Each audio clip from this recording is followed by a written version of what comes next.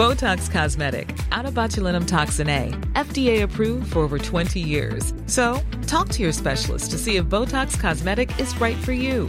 For full prescribing information, including boxed warning, visit BotoxCosmetic.com or call 877-351-0300. Remember to ask for Botox Cosmetic by name.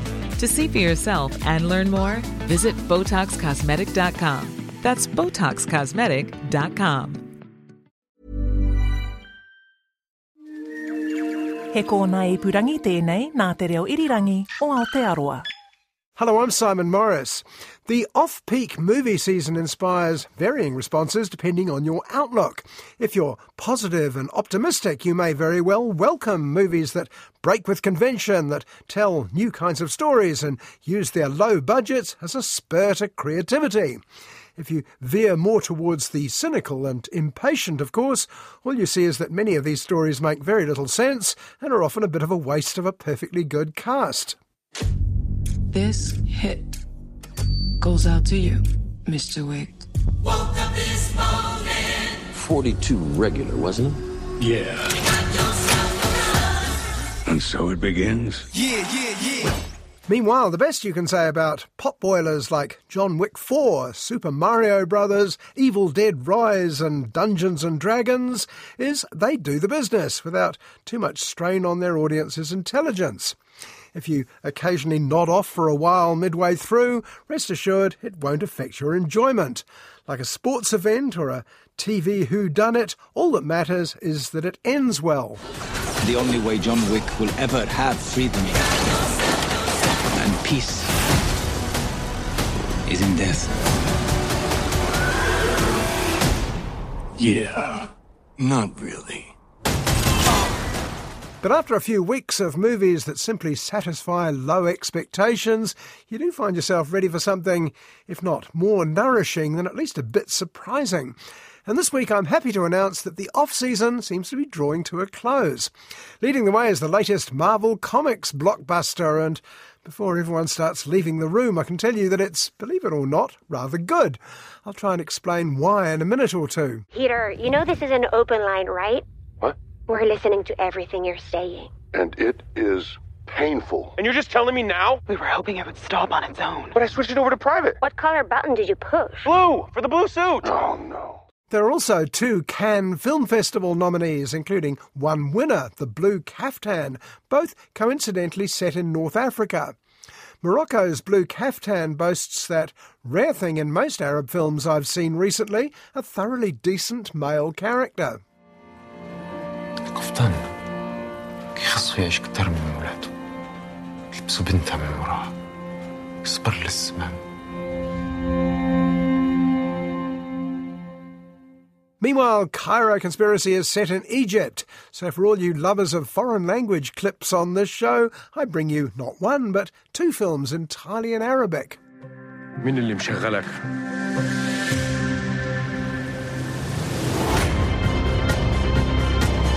ايه العجلة اللي حطيت نفسك فيها دي؟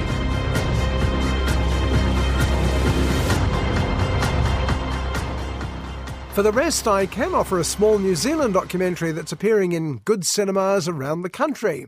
It's called Joss. It's the story of someone most of us have never heard of, a Czech immigrant called Joseph Divish, who came to New Zealand in the dying days of the gold rush and became, almost despite himself, a significant photographer. History is full of stories of accidental heroes. He was a simple living man, and yet he was an absolute genius. A forgotten photographer ahead of his time. It's a labour of love for the 2 filmmakers, researcher Robin Janes and director, cinematographer and editor Dave Quant, but also for the 2 men whose interest inspired the movie. Simon Nathan was interested in the history of the South Island's west coast, while Brian Scadden is a photography historian and collector of ancient cameras. And the hook of Joss is watching Brian attempt to recreate some of Joss Divish's best photographs using the same equipment. His name fell away, so it took someone to lift the lid. It's a jigsaw puzzle when you don't know how many pieces there are.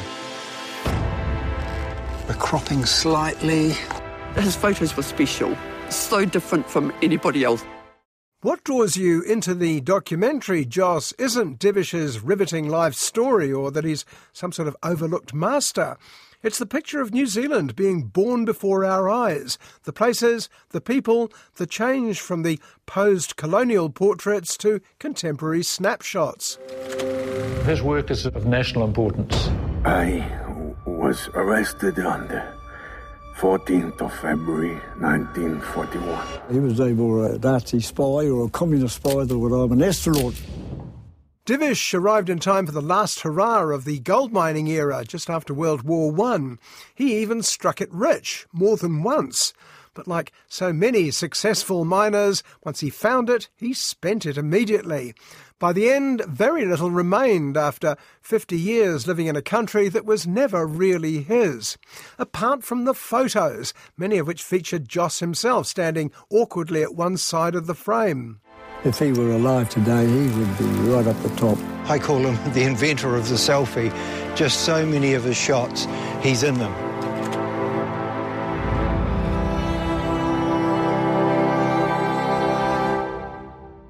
But unlike the modern selfie, Joss Divish isn't putting himself forward. These pictures are not about him. He's just a witness, capturing something that will otherwise vanish unremarked. The film Joss is a bit like that too. At just 46 minutes long, it's a glimpse at two lives, Joss and the young country he watched grow up. Well, there can hardly be a bigger contrast with the year's first big blockbuster. Here comes Guardians of the Galaxy 3. We were gone for quite a while. But no matter what happens next, the galaxy still needs its guardians. A few years ago, I made the bold claim that the best producer in Hollywood was Marvel Comics' Kevin Feige. All those early pictures, Iron Man, Captain America, Thor, culminating in the all-star Avengers, not only had size and scope, but good characters, good scripts, and an admirably light touch. There's been speculation that I'm parading around as a superhero. I'm just not the hero type, clearly. Above all, they had that Hollywood staple over the decades, heart. Now, there's a fine line between sentiment and cheese, just as there's one between thrilling action and unpleasant violence. And for 10 years, Kevin Feige trod them both like an ace tightrope walker.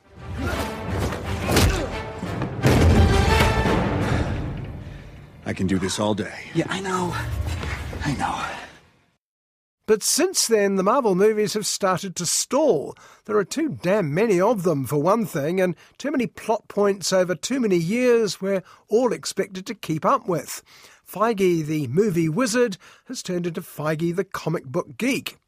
The one Marvel director who seems to remember what makes an action-adventure movie work is the Guardians of the Galaxy auteur James Gunn, and he's proved it a few times now.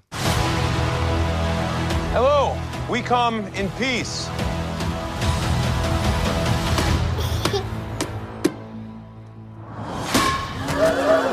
Come on, Drax. Seriously, dude? No! Ow! 10 years ago, the first Guardians film arrived pretty much unheralded. It featured characters no one had heard of. They included a neurotic raccoon, an ambulatory tree, an enormous chap who may be the stupidest character in movies, and two homicidal sisters, one green, one blue. Whoever it was that you were in love with, it sounds more like her. Her? That's ridiculous. Do not bring me into this. Knock it off! What? The cast members weren't much more of a safe bet. The biggest names, Zoe Saldana, Bradley Cooper, Vin Diesel, were either covered in makeup or merely voices attached to digital effects. They were led by a podgy comedian called Chris Pratt, who spent time in the gym and came out as legendary hero Star-Lord. Except no one calls him that. They just call him Peter Quill, if that. And maybe if you open yourself up to it, there's a possibility. I don't think so, Quinn. Quill. No one expected anything of Guardians of the Galaxy until it hit big, thanks to a terrific script by James Gunn, beautifully directed, again by James Gunn. Well, he did it again, Guardians of the Galaxy 2, and then suddenly fell foul of the 2020s. Just never noticed how black your eyes were. They were replaced by my father as a method of torture. He picked a pretty set. Some tasteless old tweets from his feckless youth came out to bite him, and suddenly Gunn found himself cancelled. But of course, nobody's so cancelled in Hollywood that they can't come back if there's a buck in it. Marvel's rivals, DC Comics, snapped him up to make a sequel to the fairly ho-hum Suicide Squad. And Gunn defied all expectations again by making the follow-up several times better than the original. I want you all to know that I'm grateful to fight beside my friends. Incinerate them. Now no longer cancelled, James Gunn was rehired by Marvel to make the third and final Guardians of the Galaxy. That's right, you heard right. Number 3 is that almost unheard of phenomenon, a final episode of a successful franchise. And it's proved a winner across the board. We were always searching for a family until we found each other. Are you ready for one last ride?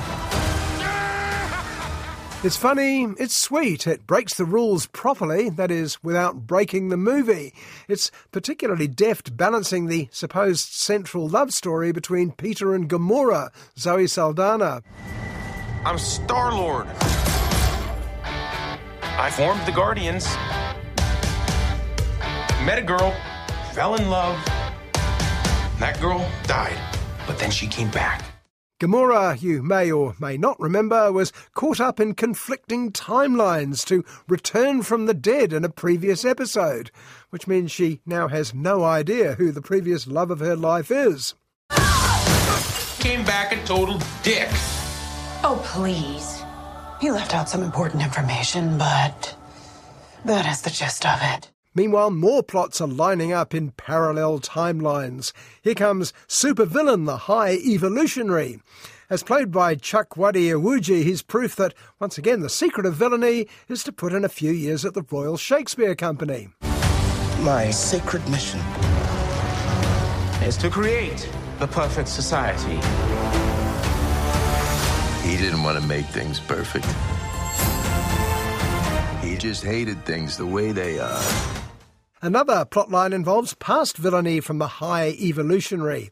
It seems he was the evil genius who created Rocket, a bitter, twisted raccoon with more baggage than the Orient Express.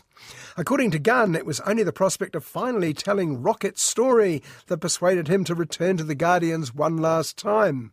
And me and my friends are gonna go flying together into the forever and beautiful sky. Lila and Teefs and Flora and me. Rocket. Now you can see Guardians of the Galaxy 3 has just as much plot as the most cluttered of recent Marvel fare. But unlike them, somehow you never feel crowded out by too much exposition or endless action sequences. And we'll kill anyone who gets in our way. No, not kill anyone. Kill a few people. Kill no people. Kill one guy, one stupid guy who no one loves. Now you're just making it sad. One of the reasons is that the characters of the various Guardians are all so clearly drawn and therefore work so well together. Peter Quill is nominally the heroic lead, a sort of goofy Han Solo, but the others are just as strong. Drax, stay here with Rocket. Watch him, that's who they're coming for. I want to come. No. Mantis, watch Drax. Groot, you know what to do with these. Mantis, Nebula, Drax, and especially Rocket all get good emotional beats in this episode. But the through line of the trilogy is marked by Groot of all people, or of all things, or trees, or whatever.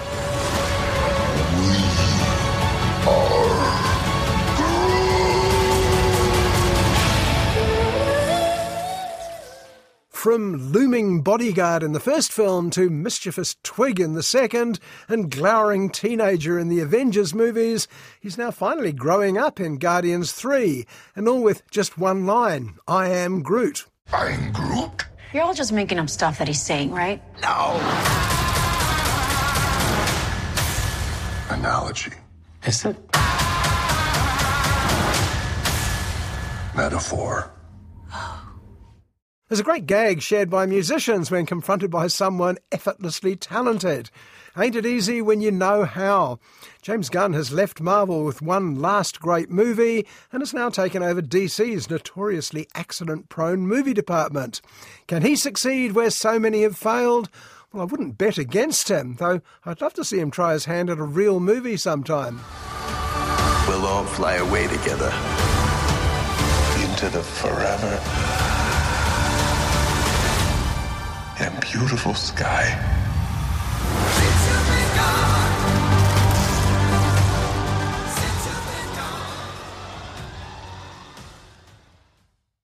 There's been an unusual amount of interest in the Arab world in movies recently. Following Huda's Salon a week or so ago, not to mention Ralph Fiennes and The Forgiven before that, this week sees two, The Blue Caftan and Cairo Conspiracy. Cairo Conspiracy, directed by Swedish-Egyptian filmmaker Tarek Saleh, started out in life under the more cryptic title Boy from Heaven.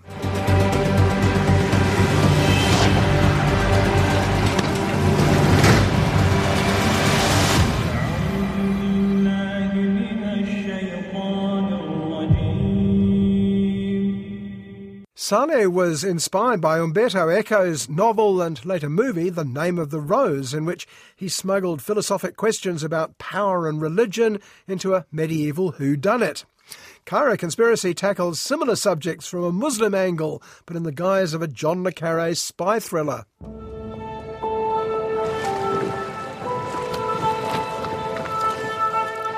لا عشانك. الأزهر منارة العلوم الإسلامية واختاروك انت. The story opens in a poor fishing village where young Adam works for his father. But fate has plans for him. His local imam, impressed by his hard work at school, has put his name forward to the Al-Azhar University, the centre of Sunni Islam. Adam gets the good news, a scholarship. ده أول يوم ليك؟ يا دوبك وصلت. أهلا.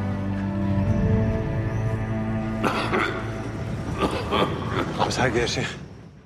Devout, literate and humble, Adam seems to be an ideal student at such a place. But no sooner has he arrived in Cairo when events take a dramatic turn. The Grand Imam suddenly dies and all attention turns on who will replace him. زي ما انتم عارفين شيخ الأزهر توفى امبارح. اختيار الشيخ الجديد قضية الأمن الوطني بالدرجة الأولى.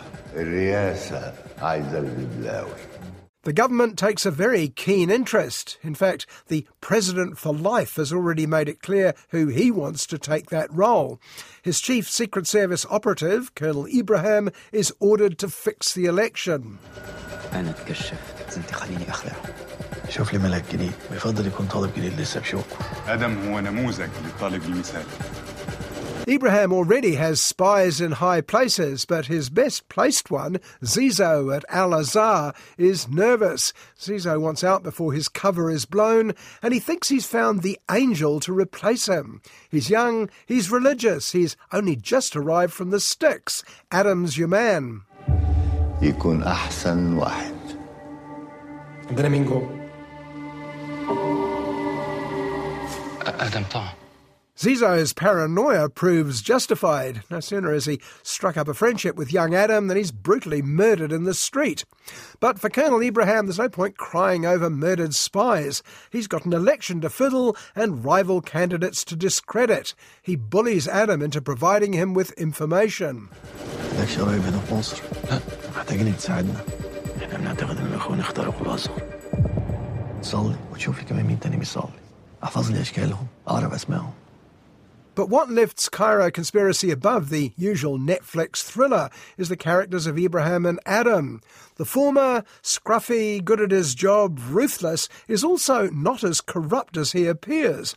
And Adam, the virtuous boy who's literally worn the shoes of the fisherman, if I can mix my religious metaphors, may be naive, but he's no idiot. في حد طلب مني أعمل حاجة. أنت قمت بالمهمة على أفضل وجه. بعد المغرب تطلع من نفق اللذيذ ورهولك. The spy masters, the cynical politicians and the sinister Muslim Brotherhood all try and get him to toe the various lines. But Adam proves he's a hard man to corrupt for the simple reason that he's not after anything. He's not seeking power or even advancement at Al-Azhar. He just wants to do the right thing, and as they say, you can't cheat an honest man. لو الموضوع ده لبسنا في الحيط مش رقبتي انا الخطير. تعرف ايه حكم المرتد؟ Damn. In other words, he's the boy from heaven, Cairo Conspiracy's original title, and we spend the movie hoping such a man will get out in one piece for a change. The question his father asks him is, what have you learnt? But this is a story of how a student becomes a teacher. The message seems to be, don't underestimate someone just because they're virtuous. Goodness knows, that's something we wish were true in real life. السلطة سلاح ذو حدين ممكن تقطع ايدك بسهولة.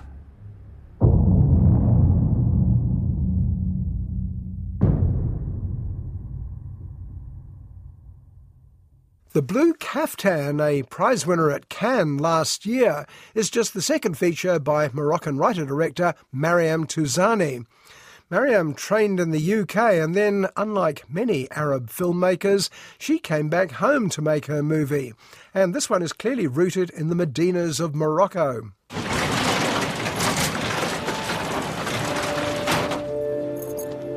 شحال وانت كتسنى؟ شي ساعة. Husband and wife Halim and Mina run a traditional clothing store in the oldest quarter of the city. He's the talent, she's the businesswoman, though business right now is slowing down. Despite the obvious quality of Halim's work, he's finding himself priced out by his mass-produced rivals. حليم دلي في قفطان راجلي معلم ماشي ماكينة. But Halim insists on keeping his standards high, which is probably why he goes through so many apprentices. However, he has higher hopes for his latest one, pretty boy Yusuf. ويدك خفيفة؟ كنخدم فيسح. دابا تشوف. Mina is less confident and suspects that Halim is being distracted by the starstruck Yusuf. It's never discussed, but Mina is clearly aware that her husband is gay in a country where it's punishable by imprisonment or worse.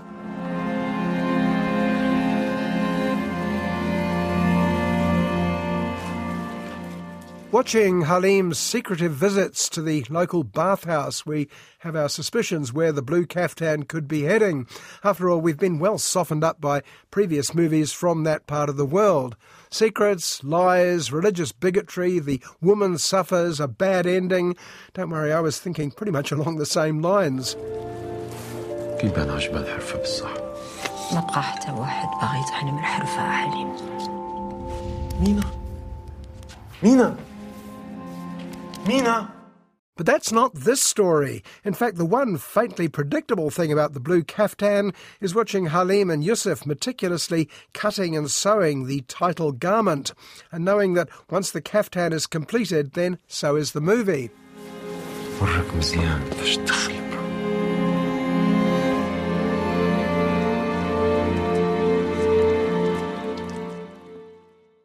That certainly happens, though not how you're expecting it.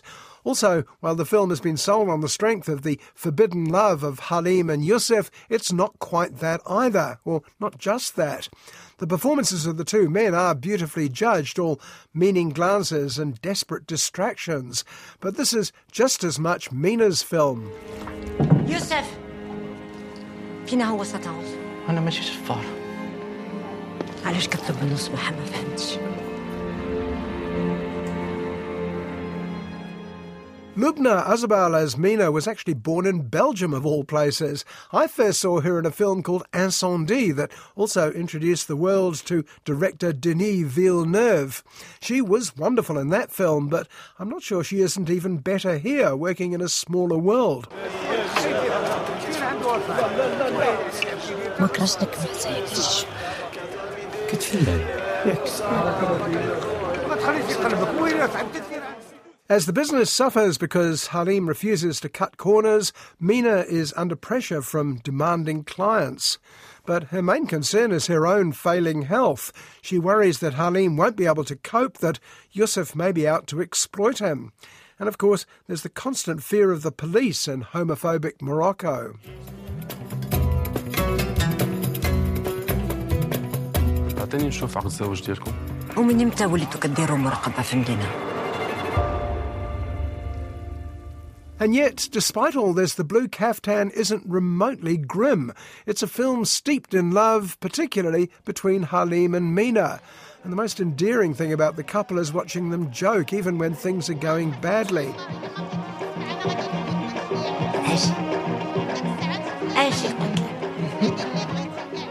There's a scene where Mina insists on going with Halim to the cafe to watch the football, a subject she knows next to nothing about.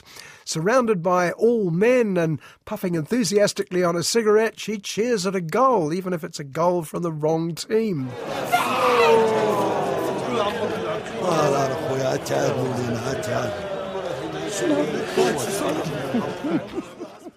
But the best scene in The Blue Caftan is of Mina and the two men in her life quietly dancing together by the living room window.